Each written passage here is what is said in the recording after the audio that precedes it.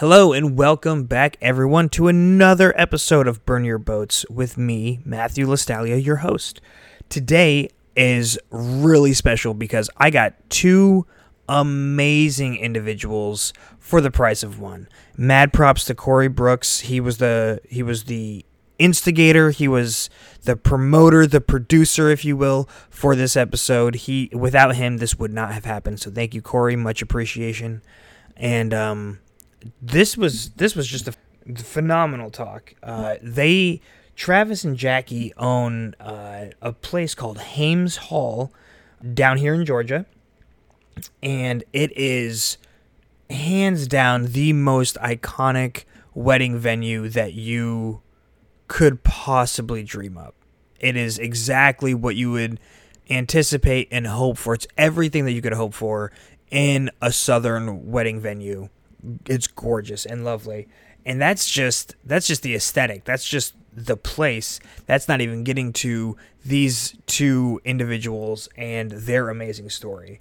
Both of them individually, and then them together with their individual goals, and then their shared goals and vision, and how they integrate and how they make it work for each other and together is truly something of note, and I think that it's a model for how you can really walk that line of collaborating with a loved one, with a spouse, or even with a friend in the kind of business world, because they do their independent operations and they do collaboration projects, which is just absolutely phenomenal. So without further bloviation, let's get to it. Here is Jackie and Travis Phillips.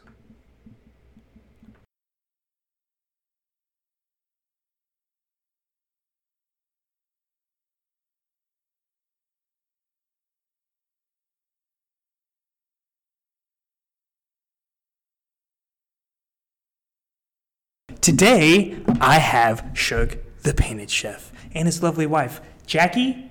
I nailed it. I was so terrible with names. Like right when he said it in my head, I did like the how to win friends and influence people. I was like, Jackie. Nice to meet you, Jackie. Yes. And so rather than me trying to fumble through exactly what it is you guys do, like you can do kind of a self-introduction and what service and value do you provide to the community here? Okay. Jackie Phillips, and I'm the owner of the Flower Girl Flower Shop in Statesboro, Georgia, and I've been doing it I've had my own business for 10 years. Oh, that's awesome. And I primarily do weddings and events. I probably do about 75 to 100 weddings and events a year. So it's nothing for me to get up on a Saturday and have 5 weddings that I have to do by 5 o'clock that afternoon. I literally said, like, as soon as you said the number, I mathed in my head. I'm like, how? Because it's not like people come to you and like, hey, I want to like fit into your schedule, and I want to pace this out for you so it's nice. Like, there's a season. Like this. So if you're doing 100 or even 75. Yeah, and it's an amazing thing, and it's nothing for me.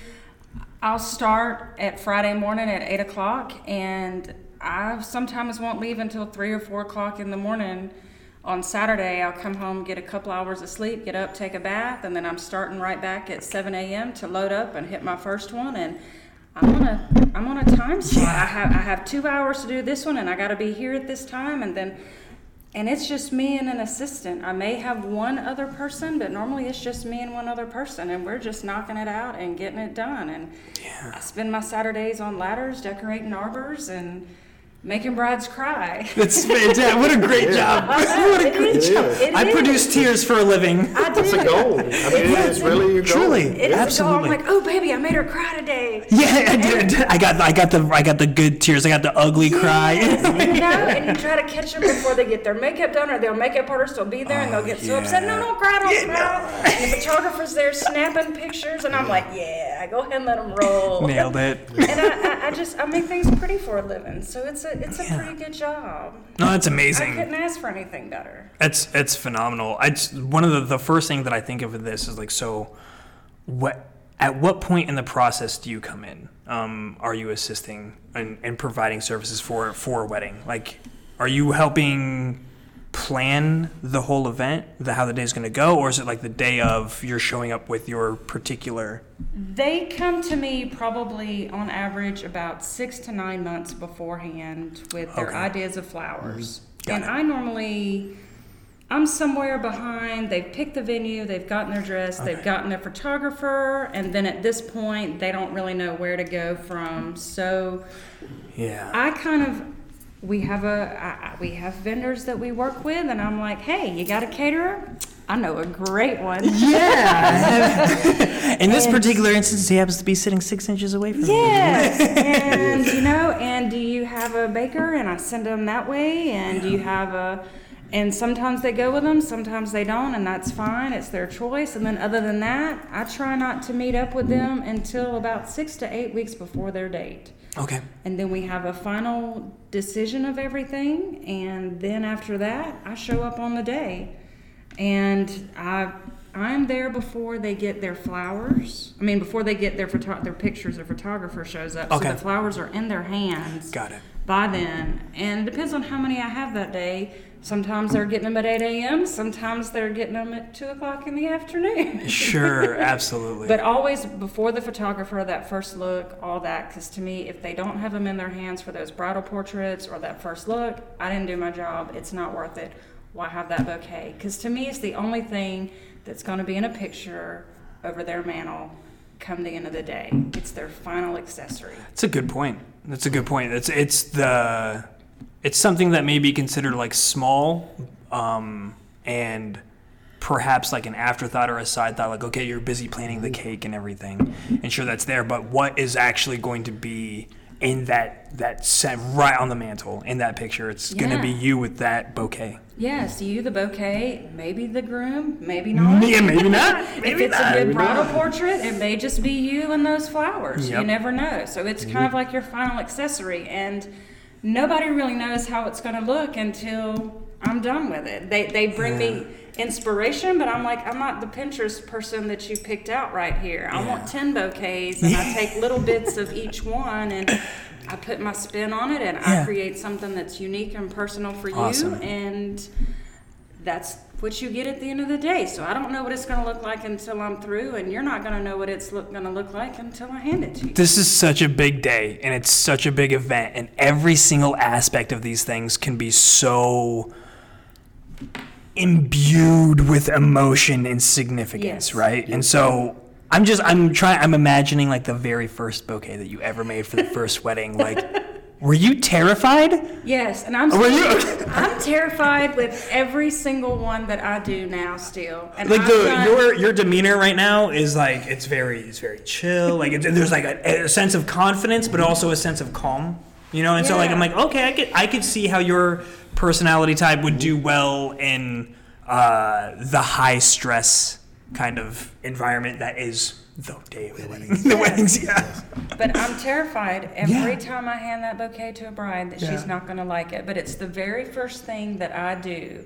And I grab that bouquet and I'm like, where's my bride at? And I go find her, and that's the only thing that really matters to me. After that, as long as she has that and likes it in her hands, nothing else that I do that day is going to matter. Yeah. That's really, she's not going to really care about the centerpieces. You're not really going to notice them. I mean, the arbor, there's a lot of pictures in front of it, but you're so strong with anxiety and emotion that you look at it, but you're not really paying attention to it that much.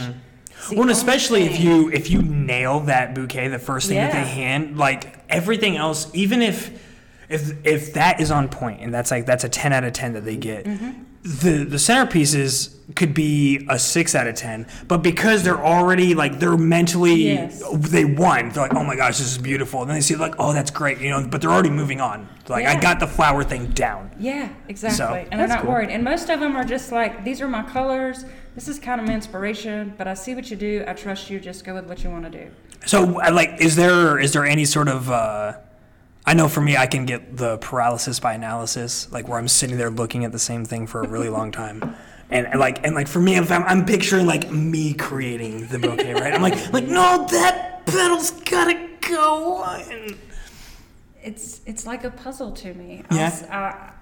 I'm normally, most of the time, if I have a lot of them, it's me in my shop by myself at 2 a.m. with a glass of wine, and I have some surrounded by buckets of flowers. Yeah. And I'm probably barefooted at that point, and I'm just like, all right, let's do this. And I'm standing in front of a mirror, and that's my favorite time. It's my favorite thing to do out of everything that I've done, and it's quiet, and I have music blaring, but it's normally something like Dave Matthews or something, and I just pick up and I start just going, and it's just like a puzzle that just comes together in my hands. And is it just like the feeling, like you get that feeling you see when it's done, and you're like, that's it? Yeah. And like she said, she stands in front of a mirror, so she's picturing the bride standing there with it. Mm-hmm. Yeah. And you have the type of flowers that they want. You have the color scheme that they're going with, and so like you're obviously zoned into like the ballpark, and then it's just creating that beauty. And has that process like refined obviously over the years that you've been doing this? Yeah, it has. I've gotten more confident in it, of course, since the first one that I've done. And at this point, it's just kind of like, all right, so here we go. I mean, I'm more relaxed about it, but then the day of, I'm like, all right, I really hope she likes this. I really just got to make a beeline to her to make sure it's okay, and then we're all good. But yeah, I stand in front of a mirror, and I make sure that it's perfectly on every side, so there's no front or there's no back. There's just... She can pick it up and walk away with it at any point, and it's just going to look beautiful. I really want to bounce the sugar. I do have like at least one last question in regards specific to this process, and it's have you ever handed the bouquet and like seen the face and you're like, nope, that's not it. Like, that's not the one that I'm going for. Like this didn't hit it out of the park like I wanted it to. Well, I had one bride one time that pitched a fit over the ribbon. Really? The ribbon. And I think that she had a bad day already. Got it.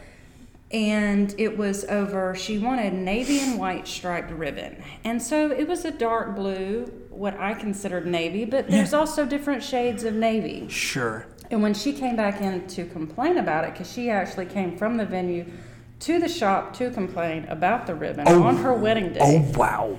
The navy was like, if I'd have gotten black and white striped ribbon, then I would have nailed it. But it was super duper duper dark on that line of black. And that was the only time I was like, oh my goodness. But then I'm like, I don't have the ribbon that you want. I mean, you said navy, I got the darkest blue I could find with stripes. And I'm thinking, it's ribbon. You don't even see it when you're holding it. It's just to keep your hands from... not getting wet. It's not that big of a deal. And it's for the bridesmaids. Yeah. It wasn't even for her bouquet. It was for the bridesmaids. And that's what killed me, too, because the bridesmaids, in the scheme of things, really... No one's looking at the bridesmaids. No. They're just... Especially the ribbon of the flowers that are in the bridesmaids. It was that particular. That is the only one that's really just kind of... What was the solution? They went and got ribbon that they wanted from Hobby Lobby and then had me rewrap the bouquets for them. Okay. And I was like, okay, I'll do whatever you want. Sure, but, the day of, holy moly. I'm like, really? You got this much time on the day of to complain about ribbon? Okay. Everything else must just be in perfect order. Yeah, you're right on time there, honey. So both of you provide a very different but very important service. Did you guys meet through this process? Yeah. And how did that happen? How did that go down? I needed flowers for a table, and a friend of mine, I called and I was like, hey, I need flowers. Where do I go to get flowers? I'm not privy on flowers. And she said, just go to Jackie and she'll fix you up. And I'm going, I don't know Jackie. Who's Jackie? Where do I go to find this Jackie person at? And she told me, and I pulled in, and I walked in, and I was like, hey, I need so flowers. You're Jackie. I need flowers. And then we just started, we had a bunch of same customers that we just didn't know because she is there early, and I cook. I get there late. And so I put cards in her shop, she put cards in my shop, and it seemed like we just... did a lot of weddings together at that point. It just worked out. Yeah, I'd say so. Yeah, it just worked out. Yeah. No, you guys seem to complement each other very well, both business side, but just in the small bit of time that I've been around you, there's a nice flow of things. So how did your endeavor into this world start? I guess we can kind of do this backwards of like, one, you're obviously you're a chef, but specifically geared for catering for weddings. Yeah, that was an accident. Okay. Or the cooking got out of hand. I've got an engineering degree. And That's so awesome. I did that for a long time. And what type of engineering? Just industrial engineering. Okay. So it's mechanical / electrical. And I did it for a long time, but seems like I've always had 2 or 3 jobs. Okay. I've never had just one job. I get bored really, really easily, and I've got to kind of bounce around just to stay focused on the 2 or 3 things that I've got going on. Right. I can't do just one. And so I was kind of working at a motorcycle shop, and I would cook at the motorcycle shop when we'd go on rides. And people would be like, hey, this is good. Can you cook here? And I would cook for other people. I would just do it for free. And somebody said, you get paid to do this, right? And I thought, no, ain't nobody going to pay me to do this. Right. And it turns out they will. Yeah. And so that's how it started. I sit down one night and I come up with the painted chef thing, because I am heavily tattooed and painted. And built a website, put it out there, and started getting hired to do stuff. And somebody asked me about a wedding, and I was like, okay. I've never worked in a restaurant. I've never cooked in a real kitchen until I bought one. Wow. I mean, it was just a progression of cooking for small parties, 10 to 15 people, and now I can cook up to 900 people in one day. That's insane. So it just happened. Right. It was a natural progression, and one of the cool things I think about that progression is, one, you're getting validation, like specifically when you're cooking food and everything, and you're providing it for people, you're getting that validation, like, okay, what I am cooking is worth something because people are getting pleasure out of it. But how did, you're not cooking, it's not just your basic, we're doing a barbecue, and we're cooking. So, how did you get this I do skill? Barbecue. Right. But it's the shrimp and grits. And how I come up with different recipes is I eat at other restaurants and I get disappointed.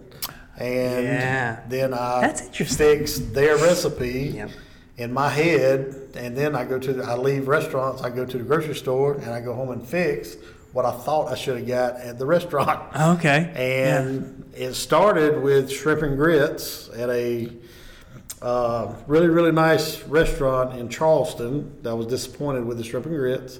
I come home, bought what I thought should be what went in shrimp and grits. Yeah. And made it for friends, and it's still my number one requested item. Wow. Shrimp and grits. That's awesome. Yeah. And I get requests for it every week. And so can you adjust or adjust recipes and things by scent? Are you able to be I know what this smells like, I know, and then so you can adjust it based. I've always been baffled. I've seen people do this. It's crazy. I'm like, I don't know what kind of sorcery you're using. And I don't know how it works, but I can smell it and go, it's not right. Yeah. Or I can just taste one little taste and I'm like, okay, you need to add this. That's amazing. That may not even be what other people would put in it. Right. But I know that it needs something. That's fantastic. Have you gone back to that person that was like, you can get paid for this, and be like, hey man, I want you to know in this one passing comment that you changed the trajectory of my life. She was a guest. She lives in Tampa, Florida, and she was a guest of a friend of mine, and I've told him, and he was like, no, we can't talk to her anymore. But I was like, but I would like to, I'd like to find her and be like, hey, you know what, this is what happened just because of that. It's amazing. We never realize how sometimes in those passing moments, that one simple observation that you just say to somebody can completely change everything in their life. And even after that, I still worked at a full-time job for 7 years while I was cooking and catering weddings up to 600-700 people, doing 100 weddings a year. And I was still doing that, and it got to the point where I'd run out of vacation days.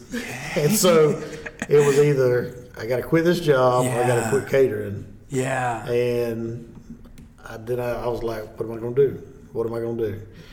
So how did you make that decision? I mean, that's because there's a sense of security that you have probably with the previous. It was, I don't know if you've heard the Steve Harvey, sometimes you got to jump. Mm-hmm. Yeah. Have you heard that whole? I'm vaguely familiar, yeah. Well, he's standing on stage. He's like, sometimes, you got to jump. You got to trust your parachute.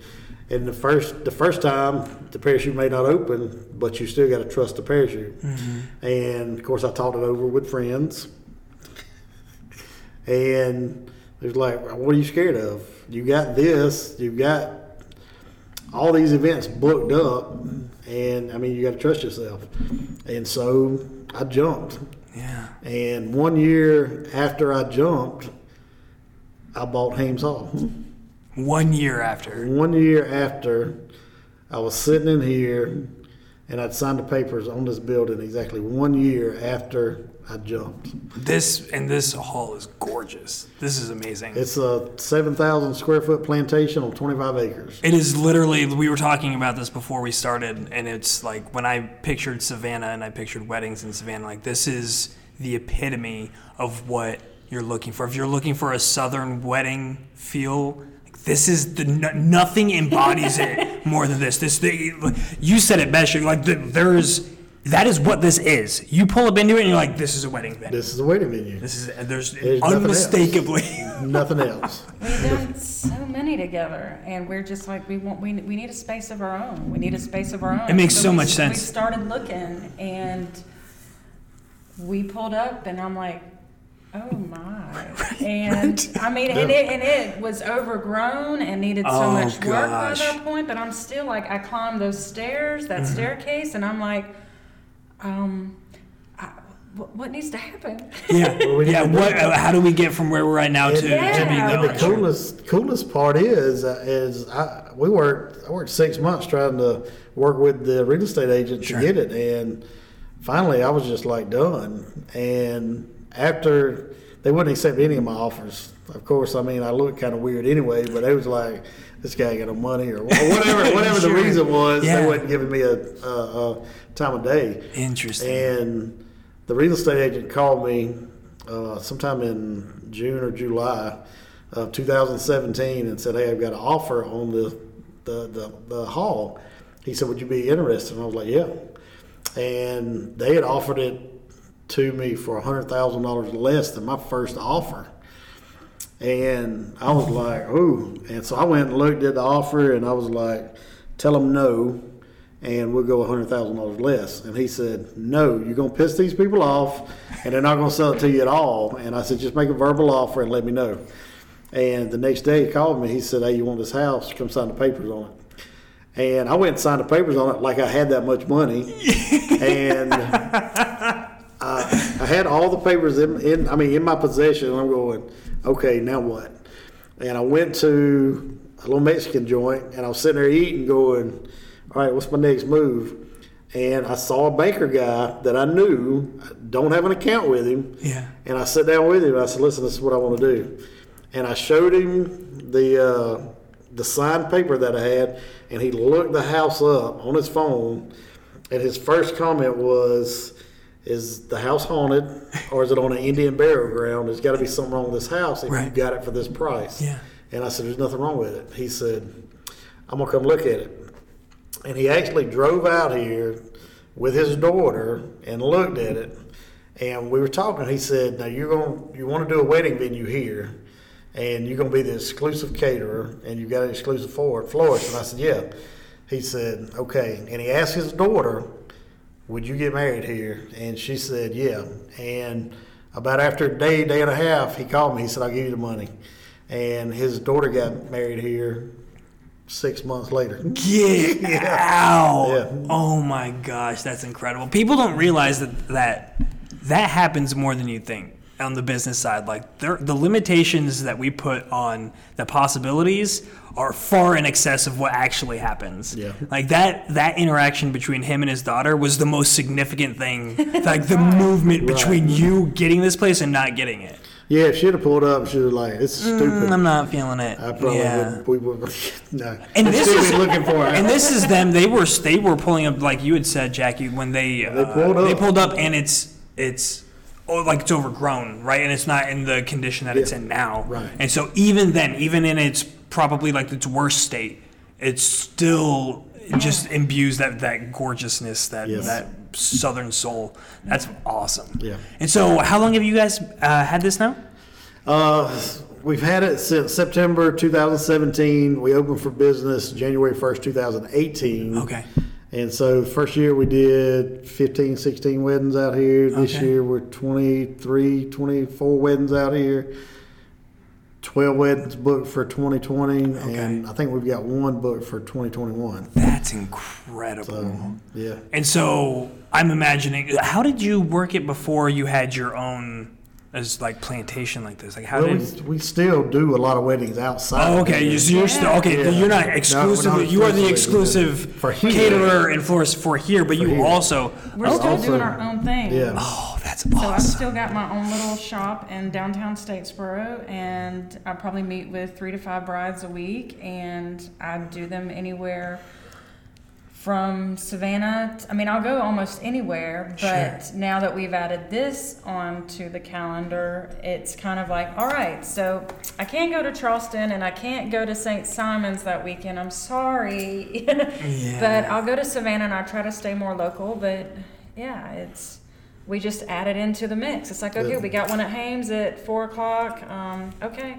Yeah, it's just on the list. Just on the list. Yeah. Wow, that's amazing. Yeah. Is there any sort of, are you looking to try to shift more of it? Does it make, I'm assuming it makes it easier for you guys to do it here potentially? It is a lot easier because we've done so much at other venues that we know everything about this venue. Right. And we know everything about the other venues, but it's easier here because we made it easier when we renovated it. Yeah. So you're renovating it with that in mind. Sure. I renovated it as a wedding venue in mind. Right. A lot of barns are built with horses in mind. Naturally. So they didn't build them to be a wedding venue. So there's no heat, there's no air, there's no kitchen, there's no warmer, there's no refrigerator, there's no stuff like that. I've got a second kitchen in there with a food warmer, with refrigerators, washer dryer. Just a whole 9 yards of what a caterer needs. Yeah. A separate building for what she needs as a florist. We've got her cooler in the back studio. Incredible.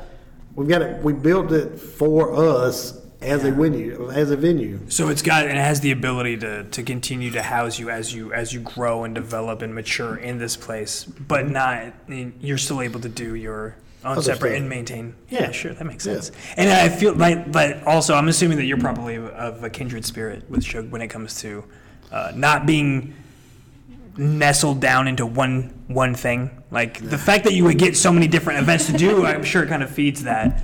But I've been doing this for 15 years at this point. I like what I do. It has to be creative and artistic. Yes. I like doing this, but I also like seeing other venues and having a different point of view. Yeah. Like I don't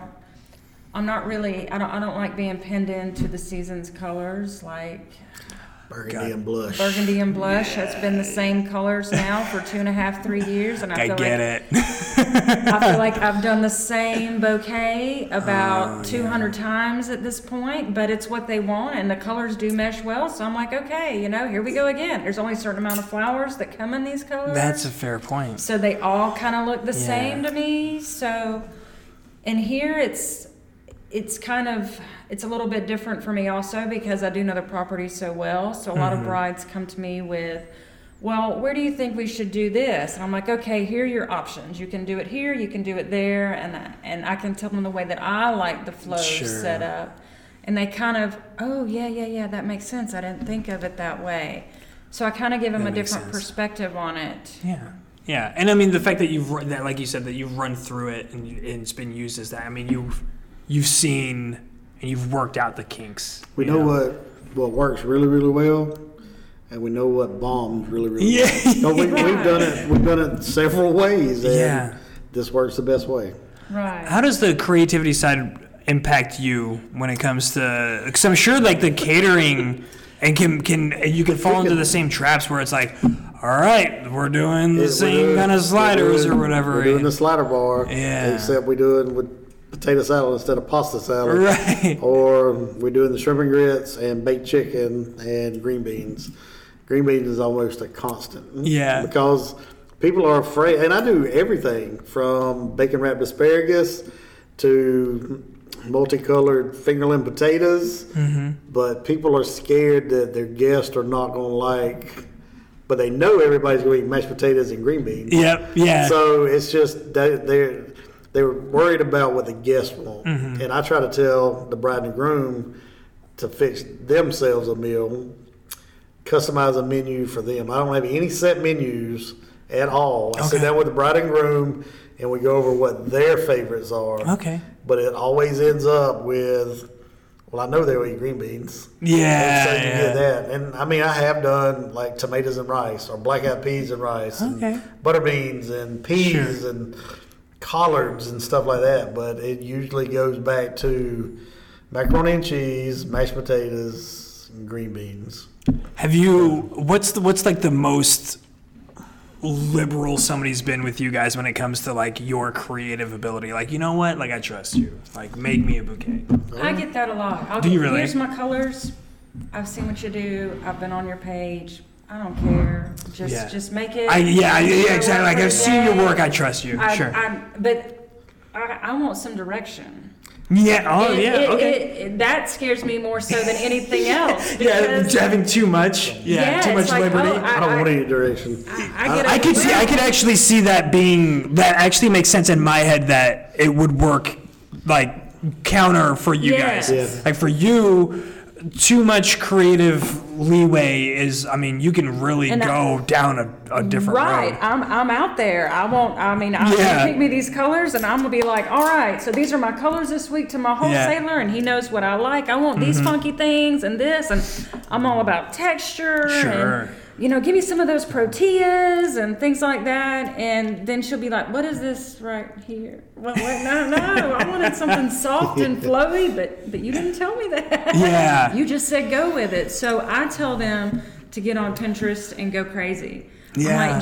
I'm like, and it doesn't have to be any certain bouquet that you particularly want. I said, because I can't recreate that. I'm like, you can't paint the Mona Lisa twice. True. That's fair. And even bouquets that I do, I'm like, I can't recreate that. That's how I was at that state of mind, and that's what I did. I can try to get close to it, but I can get the general spirit and the feel of it back again, but that bouquet is not coming back. Right, it's not. You're a different bride. You're a different size. You're a different shape. Yeah. You don't need her bouquet. You need one of your own. Yep. So you need to find, and I'm like, get 10 to 12 pictures that you like, and I pick things and I see things out of each one that maybe they don't realize that they like. The shapes, the greenery, the textures, certain flowers, and I'm like, all right, she likes this because she's pinning it into different ones. So I'm gonna this go is with this is the kind of consistent theme that I'm seeing. I'm able to pull. That makes sense. And with him, I would think it would be a little bit easier. If somebody told me to just fix something, I would love that. Like, let's do this. I would love that. But at the same time, like with the likelihood that it's going to happen for her,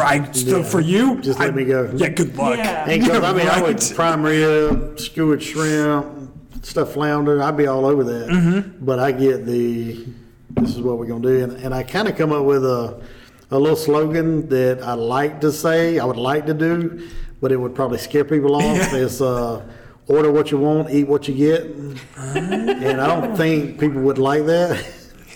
So, but I have had people come to me and say, okay, I want shrimp and grits, and the rest is up to you. I know I want the shrimp and grits. Okay. And some type of pork and some couple of vegetables, and just go with it. Oh, that's awesome. So, I'm good with that. Yeah. Because I will do something a little funky. That seems like a good middle ground where, like, I know the thing that I want. It almost goes to what you were saying, that, like, I'm going to tell you what I want. You know, like, I know what I want to eat at my wedding. Yes. And I know that I want, I want some vegetables and I want some other meats. Like, just make that happen. Just make that happen. I don't want to pick it out. Or the bride will come to me and say, I know he wants this. I don't care.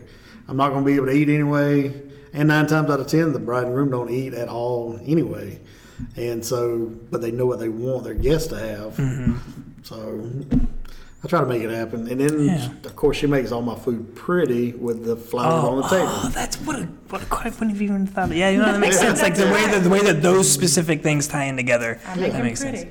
Yeah. A lot of times he'll just be like, "Here's my platters," and I'm like, "All right, I need this, and this, and this. I need a couple risers," and just bring them to me. A lot of times too, he'll bring them to me beforehand. Yeah. Or I'll go to the restaurant and I'll pick out what we got and what we want. How many platters do I need? And I'll go pick them out, or bowls or whatever, and then I go set it up, and then they just fill it, and it's covered with greenery and flowers, and I'll have something big in the middle. And sure. Yeah, that makes sense. It works out. Yeah, I dig it. I like that. It's like I said, it's a good balance again. Yeah. It is. So a little bit more on like I guess the generalized business side of things. So I mean, it's if your primary jobs are both based around weddings right now, right? Correct. Okay. Yeah. So that's seasonal. No, is it? Are you guys getting them year round? Year round. Oh, okay. So I was thinking, like, how do you balance that time if you're getting 80%, 75% during spring? There used to be a season. Okay. There used to be. I mean, I remember working from March to say May, June, then July, August. Right. Yeah. And then it would pick back up September through November. Yeah. But now we have them January through December. Oh my goodness. I've got 3 in December already, and I think you got some in January and February. July and January are the 2 slowest months for me. Normally January I may have 1 or 2. Okay. Which is a really, really slow month for me, but it's kind of everybody just got engaged, so that's my I'm booking them. I got you. So you're leaning forward. The work is still there. Yeah. It's just you're not. The events aren't occurring. Right. I got it. Right. But this coming up 2020, it's going to be nonstop. Wow. This is my first year that I'm going into it where almost every weekend in January. Actually, I'm almost all the way booked up until mid-March. And these are with like actual weddings that you are booked with. Oh my goodness! So it's what a phenomenal problem to have. I'm kind of excited because as a flower shop, I may not have to do Valentine's Day this year, and I'm like, what? That's amazing. People calling up, we're like, no, I actually can't. I can't take that order. I don't have to today. I'm sorry. Yeah. When you get to choose, when you're in a position, like that's the dream of anybody in any industry, is like when you're providing a specific type of service, to be able to not have to fill in everything. Yes. You know, I'm like, no, I'm choosing the exact events that I want. We started doing that as a team. I don't want to cook for anybody unless it's more than 50 people. Okay. So if I've got people to call me and want me to do something for 10, 15, 20 people, I turn it down and send them somebody else. I'll tell them to go to Subway and get a platter. But it's not worth my time to cook for 20 people. Sure, yeah, with the amount of time that you're going to have to put in, because there's a baseline, I'm assuming, that with any event where you're going to, that is required regardless of the number, it's going to take you out of your ability to serve a 300-person wedding to serve the 25. Yeah. So that makes sense. Yeah, and even with Jackie, somebody will call and want a $30 bouquet, and she's like, I got to spend $40 to get this flower in. So was there a transit? Like, was there a period of time when you guys were operating, even before you were together, where you were like, "No, I'll take anything"? I'll take it. 5 people. Yeah.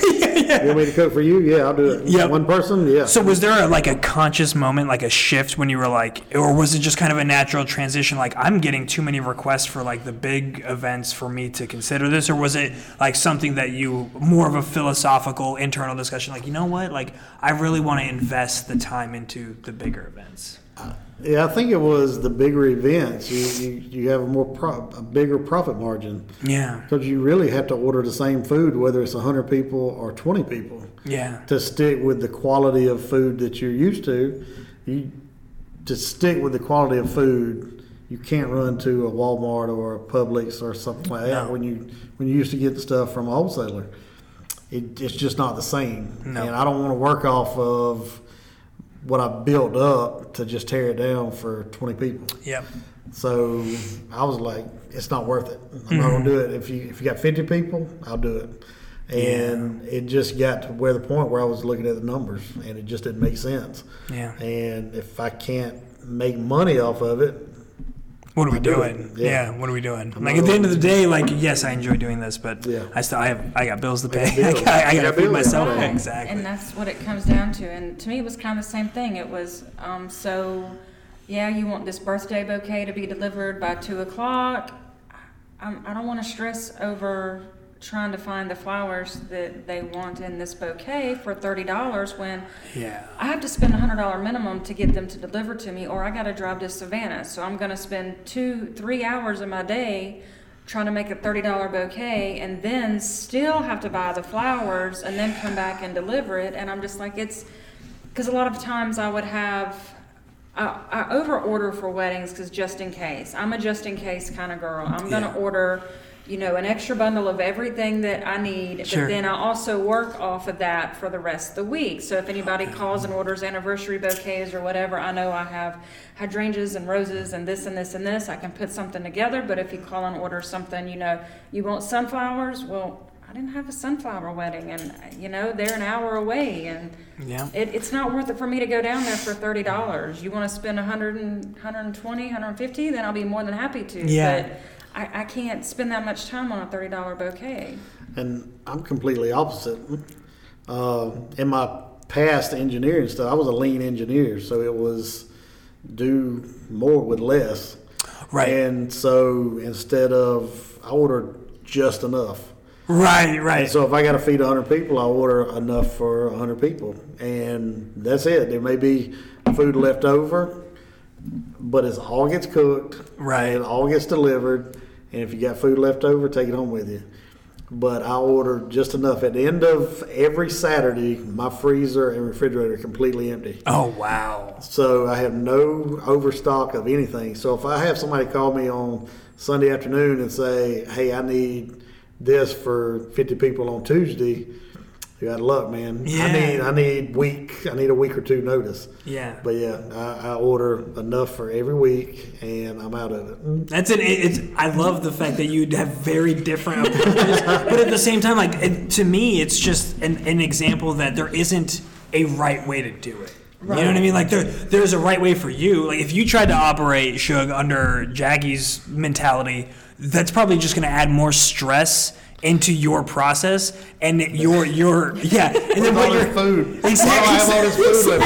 exactly and then so that's going to affect everything that you do in a negative fashion, and so you found your way to do it, and just to those people that are looking to start doing their own thing, like you can listen to people and you can take advice from everyone, but I mean you got to find how you work, like what works right in your head, because if you don't have that comfort zone of having the extras there, and you need that to go into the event and into planning and everything, to have that sense of calm and security going into it, then and you don't do it, like good luck, like you're gonna freak out, you're gonna lose your mind. The weather affects it tremendously. I mean, there's many times I'm sitting 14 feet up in the air on a ladder and I'm looking at all these roses or hydrangeas down below me that are dying because it's 95 degrees outside. That's so real. And I'm like, it's a good thing that I ordered 20 more and I brought them on with me, because these look horrible and these are soaking and these look good, so we're gonna pull them out and we're gonna use these. And absolutely, I have to be prepared just in case, because I do everything that I can do the day before I do it. But I mean, any kind of arbor or any kind of installation like that, I do on site, because I learned really quick that they're going to tell you it's 6 feet tall and 5 feet wide, but when you get there, it looks nothing like what they explain to you. And you're like, I made this and it doesn't fit and it looks chintzy, but I didn't bring any other flowers to make it look better. And I'd walk away going, I hope they like it. Oh no, this is their wedding. So now I just bring all my stuff and I bring a wagon and I climb a ladder and I'm just up there until I make it to where I think it's pretty. That's awesome. What was the most fun, or like when you got done with an arbor specific? I'm envisioning these, and part of this is selfishly for my own wedding. So, but what was the coolest one that you did that you remember that you walked away like wow, that was good? I don't know. There's been so many. There was one that I did at this hunting lodge, Beaver Creek, and it's out way out in the middle of nowhere, and it's huge. It's 14 by 14 feet up in the air. I mean, you're way up there, and it's railroad cross ties. Yeah. And that's huge. It's huge. I mean, like when I say I'm on a ladder most of the day, I'm on a ladder. Yeah. It's not a little ladder. That's a big ladder. I'm up there, and I'm leaning, and I'm hanging, and I'm poking. And it's normally just me because somebody can't come up there and help me hand stuff. So that they're hitting me stuff from the bottom. And so they wanted this whole entire thing. I mean, they showed me this picture of what they wanted, and I'm like, this arbor is really big, and I don't think that you really want to pay what they want this thing covered with. And they're like, I'm going to give you this amount, and I just want you to go to town on it and do what you can. And I walked away, and I'm like, this is really, really pretty. To me, it still wasn't enough. You're right. But I spent 4 hours on the ladder that day. I think what she's saying is, with an unlimited budget, you can have a really kick-ass arbor. Yeah. Right. Yeah. No, and I can see those things like stack up really quickly. But I'm also a simple girl where, like, for me, the prettiest one that I've ever done didn't have any flowers at all on it. Really? It was fabric. Oh, and interesting. And so was this like an archway that was? It was a tree. It Oh, was okay. a tree branch. Oh, and fantastic. as a matter of fact, I redid it for our wedding. Did you really? It was a tree branch at the Botanical Gardens here, and it was white chiffon, and I just took it and I draped it over the tree branch, and it came down, and I'm like, and it blew and billowed in the wind, and it was soft, and it was absolutely perfect, and I'm like. Sometimes the simplest is exactly. It's simple. There's a grace that comes with simplicity that doesn't happen when you're going. And I mean, it just depends on what kind of feel you're going for. You know, like if you are gregarious and you want that big showmanship, then that's not going to work. And that's okay. You know, you have your right. You know what? Pay Jackie. Exactly. But I redid it for ours, and I actually found the tree, and I'm like, I want to do it underneath this tree, and I'm like, I see just fabric, and that's it. I don't want to put flowers on it. I don't want any flowers in the ceremony besides the one in our hands, and that's it. That's all we had, just the white chiffon, 50 yards of white chiffon. It was really cool. It was really, really cool. That's awesome. But we did a lot of stuff for our wedding that most people don't do. So we had a marching band. Get out! You had a marching band at your wedding? Marching band. We had a tattoo parlor set up in this room. Did people get tattoos at your wedding? 16 people get tattooed. Oh my God, that's so awesome. So it was a cool wedding. Yeah, it is really cool. We had a lot of candy. So we had somebody make cookies for us. We had somebody make cheesecake, cakes, cupcakes. We had a pie bar. We had a cotton candy machine. Oh my God! This is amazing. This is like the best carnival, but like it's Carnival New Orleans thing. It was awesome. We had gone to Mardi Gras like the year before, and he had never been. And his favorite part of New Orleans was sitting on Bourbon Street and seeing the second line wedding parades. Loved it, absolutely loved it, and that's so what I was wanted. like, Here, I'm like, and it sounds like you did a really good job of recreating. Yeah, sure. So I'm like, I hounded the GSU Jazz Band for 5 months. I'm like, this is what I need. Who do I need to talk to? I have to get this done. How did you pull that? How did you get that? We have 2 courtyards on either side, and so people would gather here and out in the front. And we had the Georgia Southern Marching Band on the other side, so nobody really saw them. So nobody even knew that this was going to happen? Nobody really knew. So when we actually got married, we sent out 2 separate invitations. We sent out an invitation to the ceremony, and we sent out an invitation to the reception. Okay. So the people that went to the ceremony, which is about 40 people, they lined up with the marching band. And they were our parade people with the handkerchiefs behind us. And so you got... And so all the other guests, the reception, were out in the front yard. And so after the ceremony, we walked out the front door, and people were like, hey, there they are. But nobody knew there was just a reception. Right. They thought, okay, there they are, but why are they dressed like that? Right. And then the band comes around, marches through the front.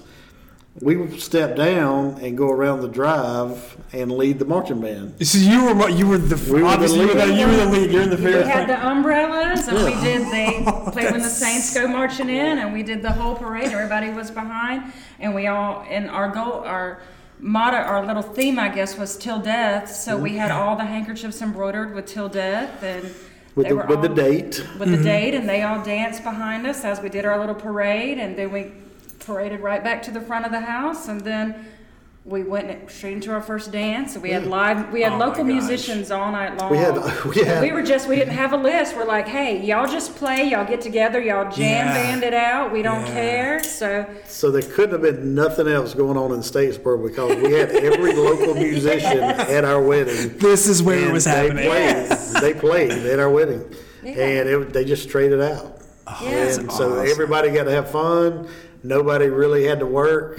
And it was just a jam session. Yeah. That's amazing. I like, it's so cool. I could see it going either way, where you're like, listen, we do these wedding things all the time. Like, we're good on it. Like, whatever. We see it.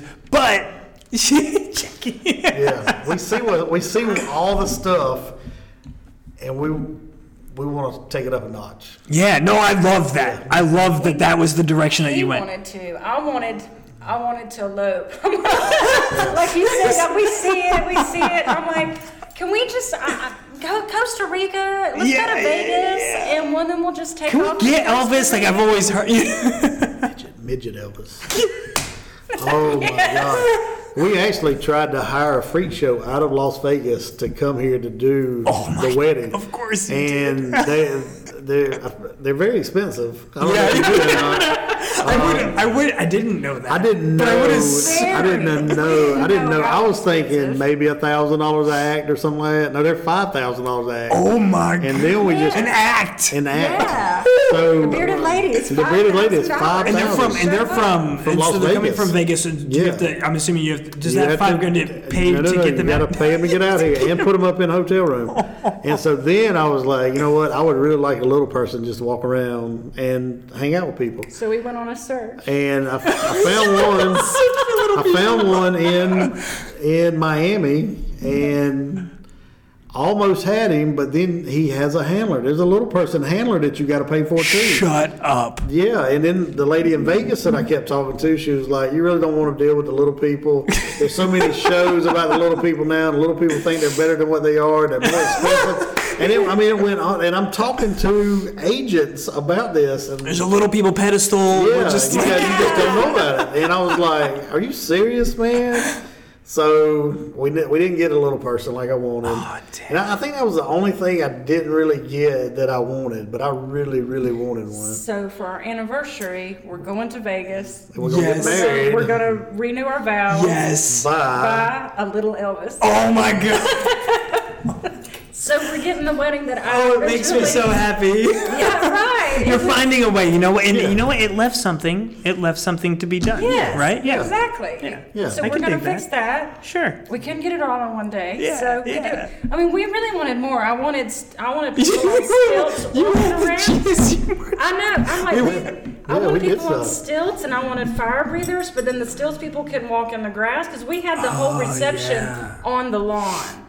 Okay. I set the whole lawn up like a ballroom, and it was just nobody. The only thing that was inside of the house was the tattoo parlor. I'm like, I want everybody outside underneath the stars, dancing, having a nice night. Yeah, sure. Enjoying the evening. Because, I mean, that's the biggest ballroom that you could possibly think of is that lawn right there. Oh, yeah. Yeah. So it was all out there, and I'm like, but people on stilts are going to get caught in the trees. And then the fire breather is going to catch the trees on fire. So very they likely. be on the cobblestone, and I'm like, I don't really want them in the front, though. I want her walking around and dancing. Like in and a mix. Yeah, sure. Talking, Yeah. and I'm like, I ain't paying $200 an hour for her to be... I mean, because I was thinking, I want circus. I want aerial artists hanging from with the ribbons going down with the rings. I want everything. Yeah. I'm like, we can't have that, so we're just gonna have to. Just gonna tack it on. We'll go see Cirque du Soleil. Elvis. We'll finally get it. Yeah. Yeah, there was I remember I was on the first time I ever saw any sort of fire art was actually in tandem with some sort of wedding ceremony, and I was in Indonesia walking on the beach, and it was Bali. Yeah. And so like the place, like if you're gonna go get married like abroad, like you go to Bali, right? Yeah. And so I was there and I was working there, and I'm just walking from one hotel to another, and I just see these people twirling fire on the beach, and I saw like the people like in the suits and dresses. I was like, oh my God, this is really happening right now. And I'm like, why limit yourself? You know what I mean? Like, why limit anything when it comes, like, if you have do anything the means, exactly. Your only limit is your mind. Yep. Yeah. And your wallet. Yeah, that's where we kind of got a little, we were like, we may need to tame back a little bit. Just a little. I don't really want to pay this person $200 an hour. Yeah. Just to come walk around. Yeah. Well, I like the idea, too, of, like, with those other pieces of being able to lean forward, like the little Elvis for the next one, and then, like, potentially fire performance in the future. Oh, yeah. I actually know people, at least one person relatively local in Savannah that does firework, and she's got a whole community. I'm sure that you guys are like the Pixie something or another.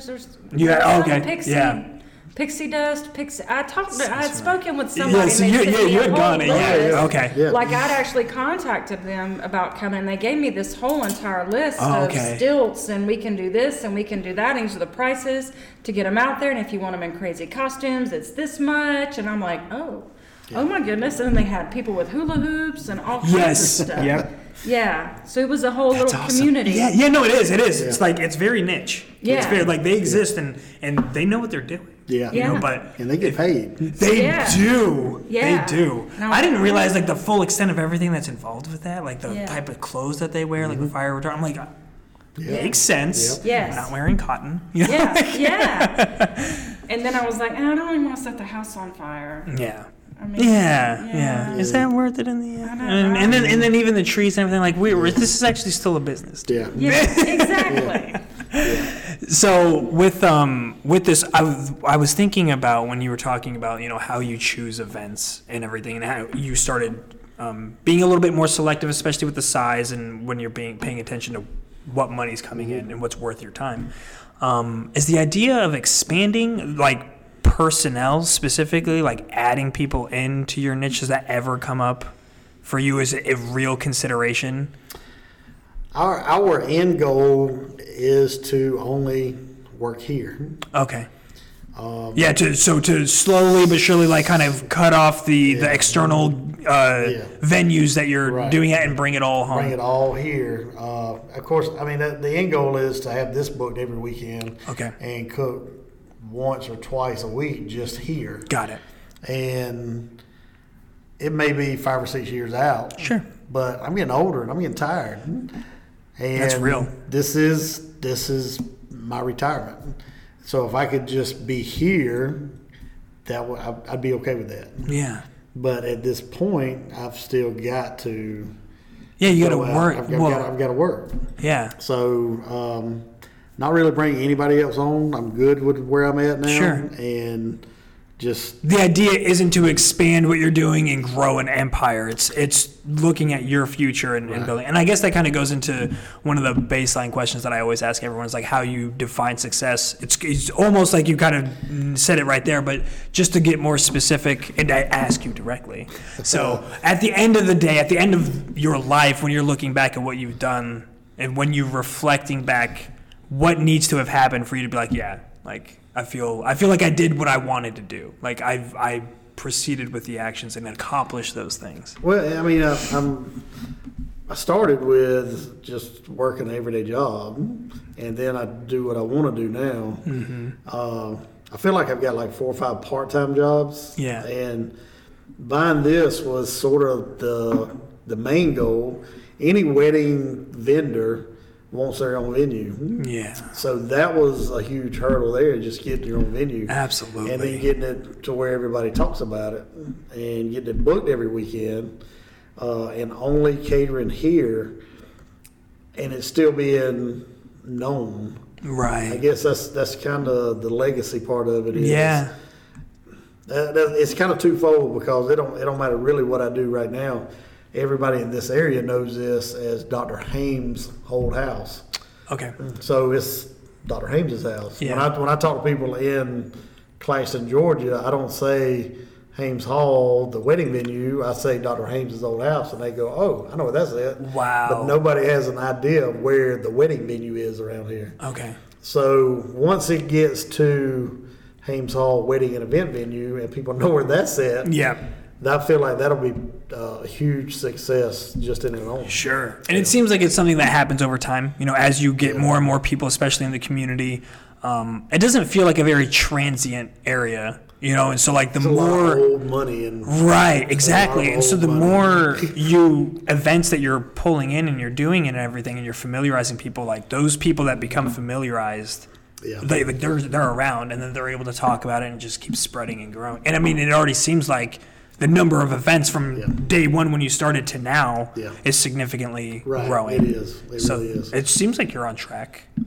Do you actually sit down and like kind of game plan? Like you said, I mean, I love that you have a realistic view. Like this might not happen for 5 or 6 years before we get to where we want to be, where we're exclusively doing venue events out of here. But like, do you have like benchmark goals where like I want to try to do this over the next 90 days or this in the next year? Like this is my 1 year goal or whatever. We're getting there. Yeah. Like we sat down and talked today, and I was like, okay, I need you to do this and make me a list of 5 things that we've got to do for here, and I'll get it done. But up to like the first year and a half, it was we got to do this just to stay alive. Sure. Yeah. How do we stay in here? Yeah. How do we stay here for now?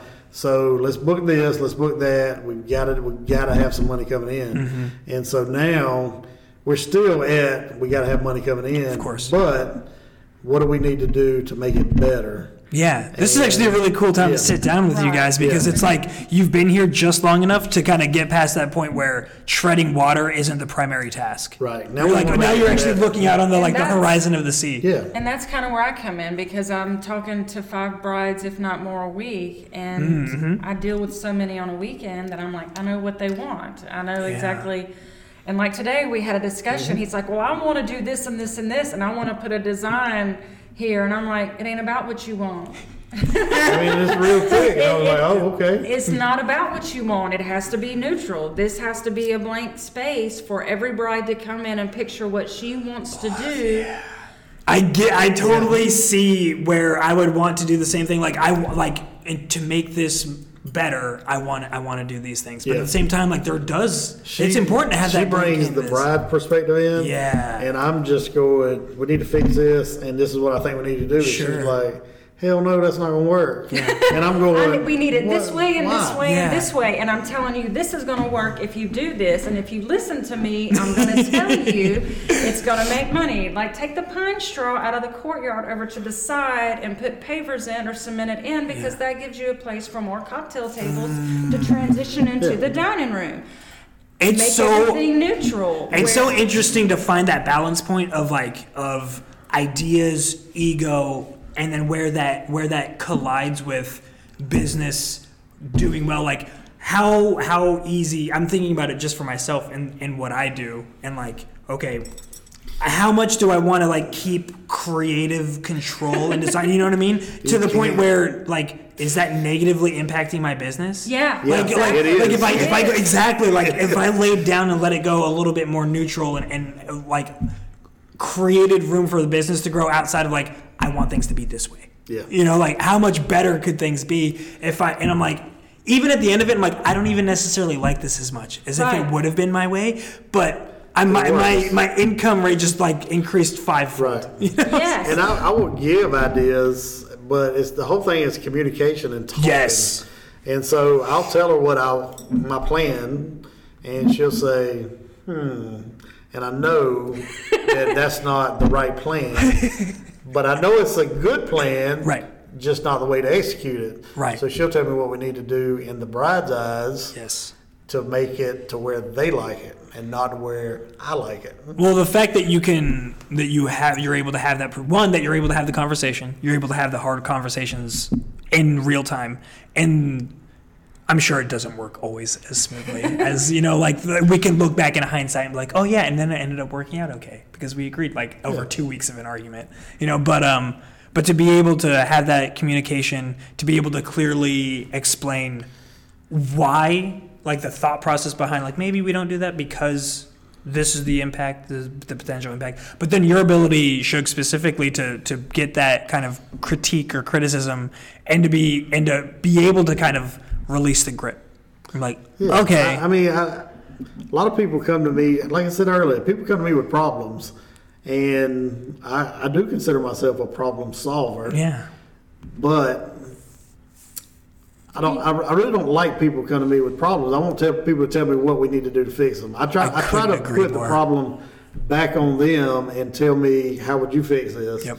And then they just look at me like I'm crazy because they're like, well, I just come to you with a problem, but how would you fix it? Let's figure this out together. Well, because and the thing is, the way that I'm going to go about fixing it may not really right, piss you off. I got an idea. Right. So I put it back on other people and go, okay, what would you do to fix this? And then they tell me something, and I try to steer them the right way to the way I'm thinking. Mm-hmm.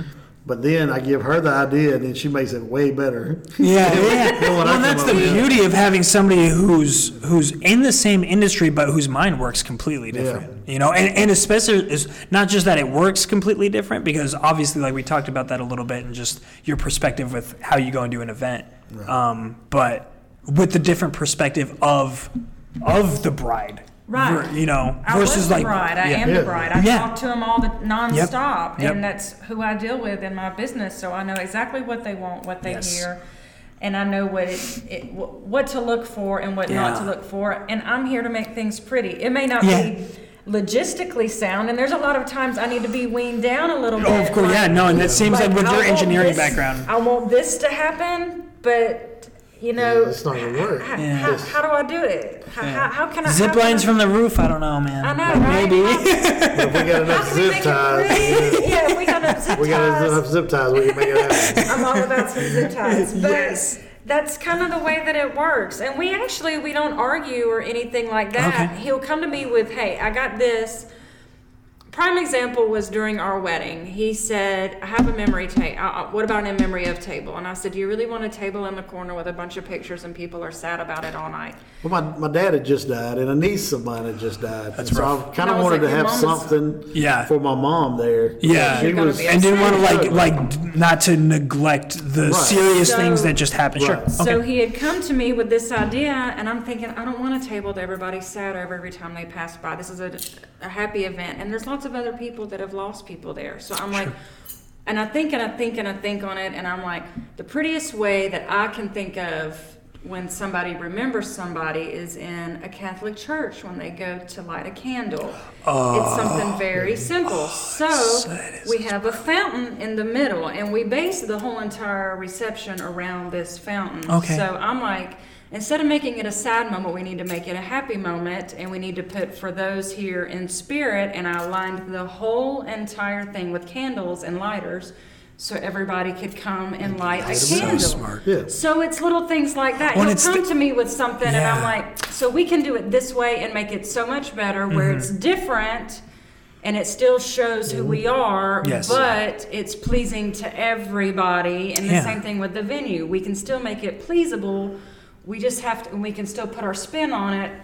We just need to do it this way. Well, it's a cool way too for you. I mean, the way that you went about it, specifically with this situation, is that you didn't disregard, you know, what was important to him. Right. You know, like this was a significant thing that you know you needed, and rather than be like, no, like I'm not letting that depressing shit into my wedding. You know what I mean?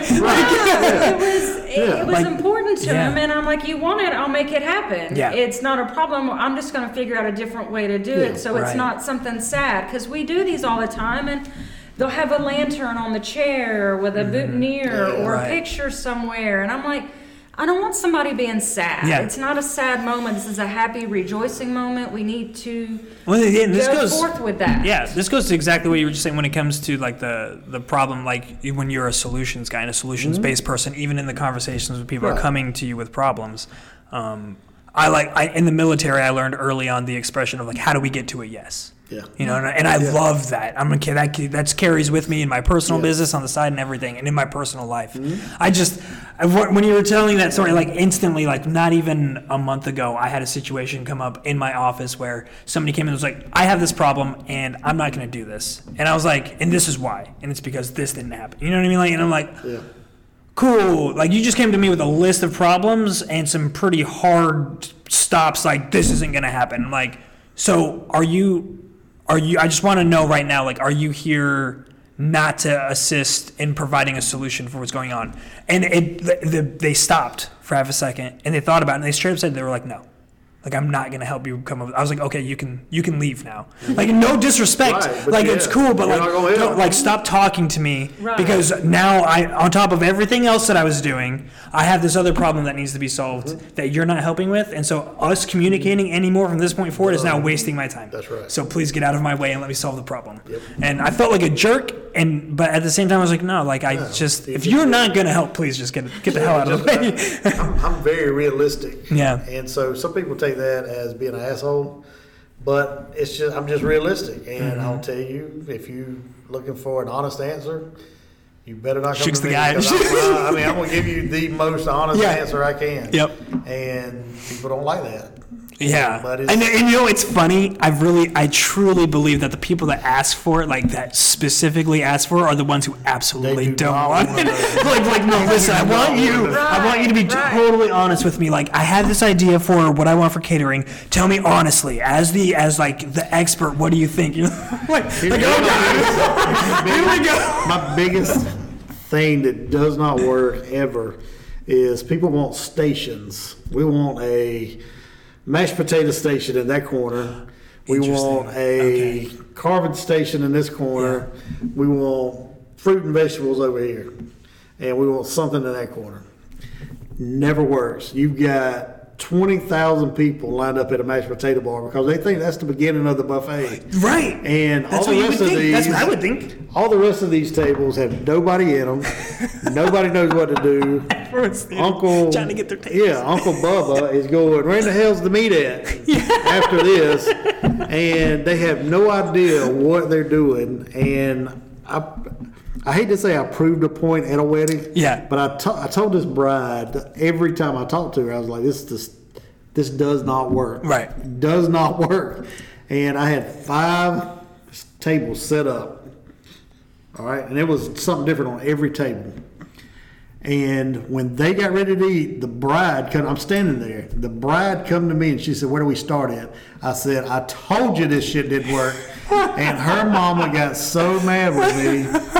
But she was like, you have offended her. And I was like, I told her this shit wasn't going to work in the beginning. But nobody knew what to do because there's 5 tables of food and there's plates on every table. And then you got one guy walking around with a damn plate of cheese. And he's going, is this all we have? Go to the next table, man. Like, there's a whole other section of food. Yeah, and I mean, it does not work. Nobody knows what to do at stations. And mentally, when you're thinking about it and you're not physically in the space, I could see how, like, a lot of people want to naturally compartmentalize things. And you're like, oh, it would be so neat. Not like interesting, but like it's done neat and organized. And it is. It looks really cool. Sure. But nobody knows functionally, how to do it. It logistically does not work. And it's one of those things that, like, arguments, even from somebody who is an expert, and I don't mean arguments, I mean like appeals to logic is what I mean by argument, don't work to people who are emotionally invested in something. There's a sense of action, like they need to see it and feel it, and it's so hard to do that in the planning phase of a wedding versus exactly what happened, and it gets to a point where you're like, you're watching it fail in the exact way that you said it was going to fail. They see it on Pinterest and they're like, ooh, this is nice. This is what I want. And I'm going, I hate Pinterest. Go talk about why. because it does not work. They don't show all the people standing around looking at each other going, what do we do? Have you considered, I just thought about this now, and I don't know if it would work, but like, have you considered like having video of these, like, when you know something like that's gonna fail, awesome. Of being able to like have video, just it wouldn't be something that you would like publish. It would be something that you like when you're sitting down and you're talking out ideas. They're like, I want stations. You're like, listen, I will show you. I can show you how this fails. Yes. So that way, it's not just my word. Like, watch the people get confused.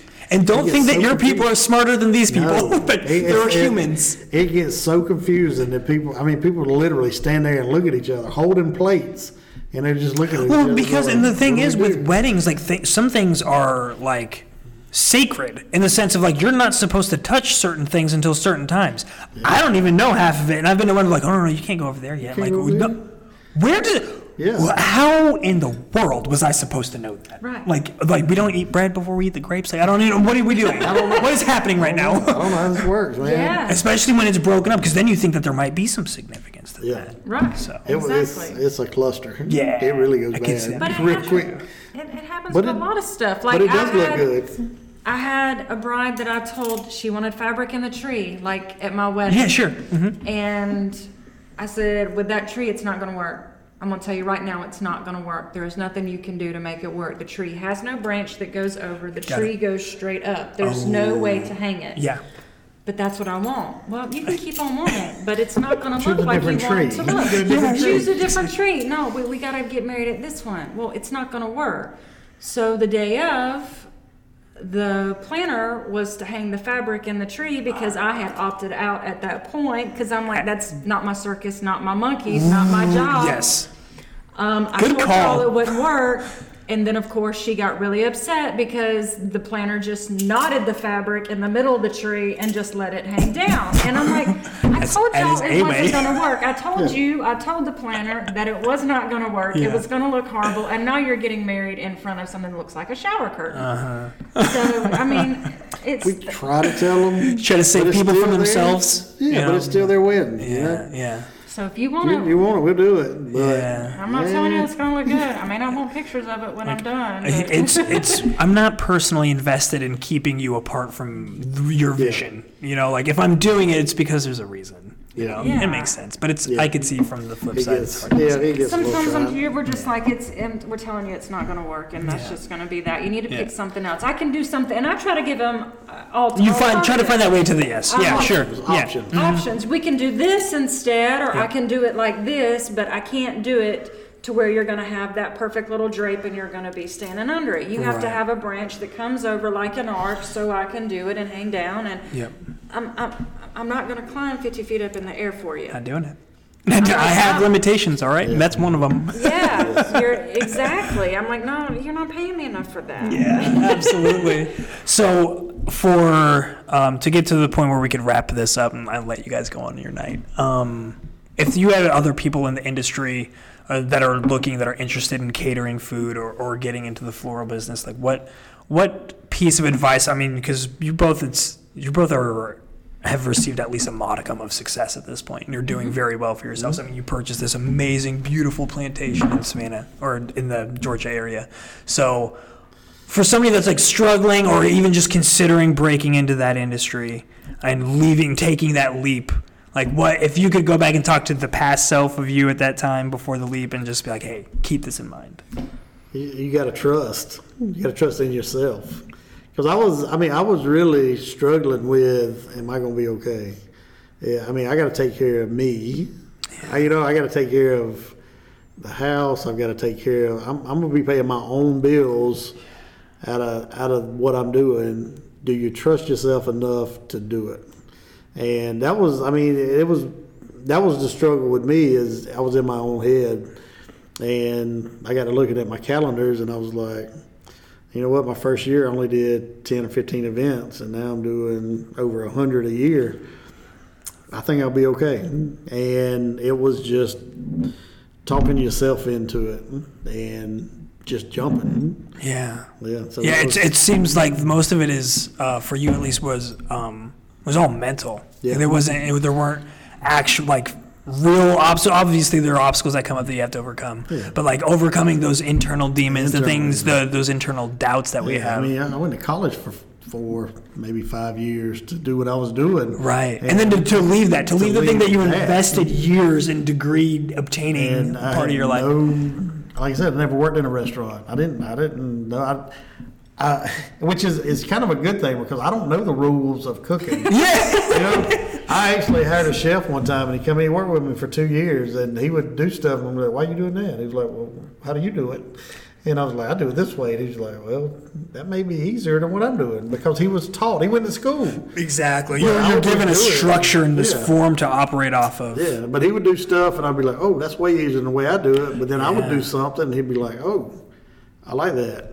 And so, I mean, we both learned a lot from each other.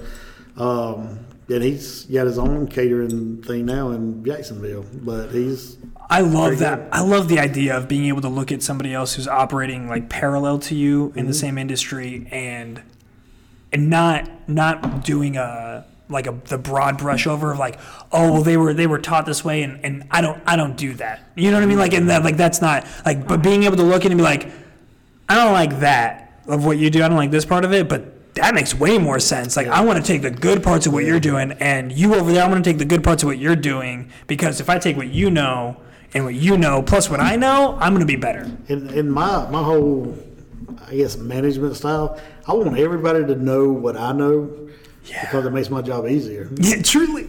I mean, I'm opposite. I'm a horrible boss and manager. Horrible, because I tell them all the time, my head's like a browser and I got 20,000 tabs open at any time, and if I got to stop and tell somebody, then that means I've got to find that tab. I got to go back and search for what they're doing and how to explain it to them. So normally I have one assistant that's with me 2 or 3 years till she graduates, and then I got to start over again. Yeah, I delegate. It's a hard I'll tell somebody find. what to do, And I hate asking somebody but to do something. I don't tell them how to do it though. I just say I need you to do this. right. And You give them the leeway to be able to figure it out. Lately, I've been telling them tell them what to do and why they're doing it. That's huge. But I still don't tell them how to do it. Yep. I want them to know what they're doing and why they're doing it, but I don't care how they do it.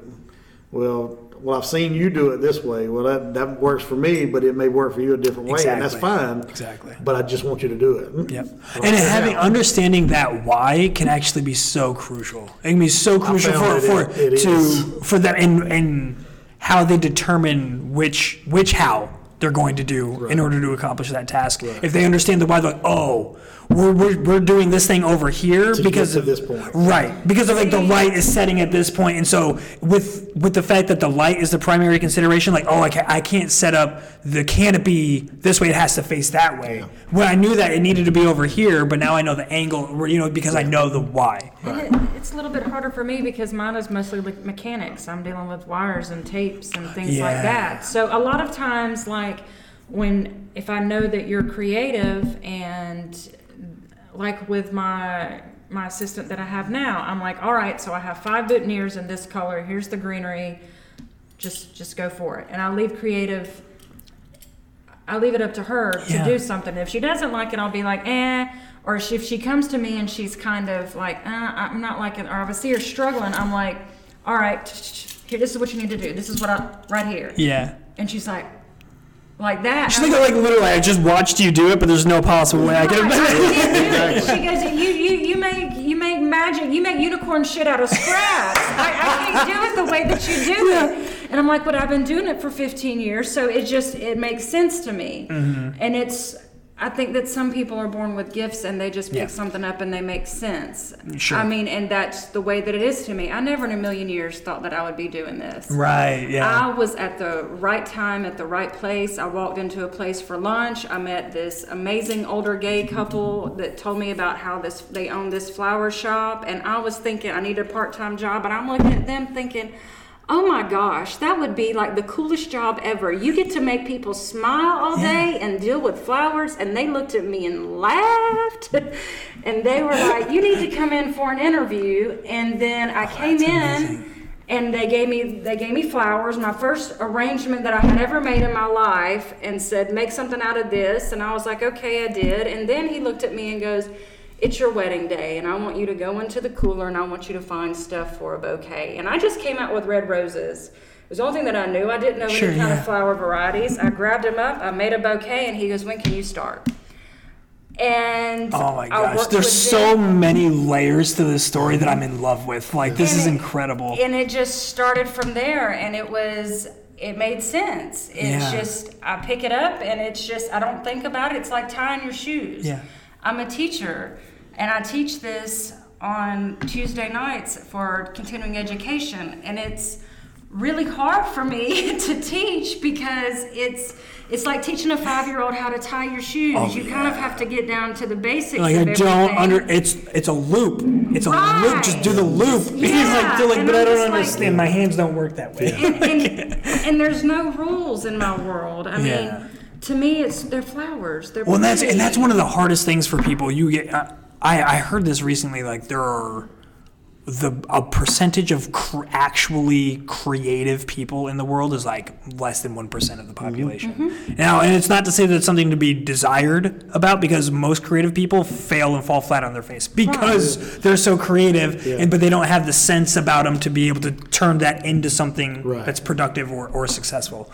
But with that, having a creative person trying to teach a non-creative person how to be creative, like most people, I think that I fall in this category. Is like, I'm like, all right, you created this beautiful bouquet, right? Like, what are give me step 1, step 2, step 3, step 4. I can follow those steps, but you're like, and you'll have a mechanical bouquet that's got the correct ingredients, but it's not. You have the recipe. Exactly. But you won't have. Nope. My mind. No, and it's like just the sight and the feeling and the energy that's going into it. It's not going to be there. And it's just it just comes. It's like putting a puzzle together. This needs to go there. And See, and it says something because like from day one when you stepped in for this like interview, you created something that people that were in the industry recognize as beautiful. Right, so even though, like, sure, over time, like, you've probably become more efficient and you've honed your skills and everything, you're starting from a baseline of that's not just random Joe Schmo off the street that's like, I have no feel for this. Right. You know? And she says it's all puzzle pieces. Each flower is a puzzle piece. But the final product is already in her mind. She sees it before she starts. Yeah. And then all the puzzle pieces are there. But nobody else can do it. Like, because no one's got like the box to the puzzle, right? Like, but I actually don't visualize what I want. I find if I visualize a goal, I want it to look exactly like this. Oh yeah. I completely fail. I bomb. I have to have these pieces, and it flows. It just comes to me. I can't have. I mean, I know if I make a wreath, I want flowers this way, and I have a general idea that I want it to look like. But if I have a picture right there, and I'm trying to create that, I can't do it. Like I said, you can't create that Mona Lisa twice. Right. I can't. Right. I can't because do that. you're gonna be fighting so hard to recreate that energy versus like just embracing the one right now. Yeah, I have to do it myself. I have to have the loose flowers around me and just pick them up and just go for it in no certain order. I don't want to have to put this flower there. I just want to go for it and go around. I love it. Yeah. How far away can you guys provide services for? That are you willing to at this point? I've done them as far as Jacksonville and Athens and Atlanta. That's fine. Opelika, Alabama, North Carolina, Atlanta, Jacksonville. So you'll hit the road and just go. Oh, that's So for anybody listening that's within that range, or if you're looking to go for a destination wedding to the southeast, what's the best way for somebody to go on and look at what you guys have done in the services that you provide? Get some pictures of this beautiful place. HamesHall.com, thepaintedchef.com, or The Flower Girl on Facebook or Instagram, The Flower Girl Estates. And some of those are going to be like the Instagram, especially with the photos and what you do and everything. That's perfect. And I've seen your website, Shug, and it's awesome. It's fantastic. It's great. I really appreciate it, you guys. Thank you so much for having me. And like, what an honor to be in this place right now. It's amazing. It's gorgeous. I appreciate it. We'll give you a tour after this. I can't wait.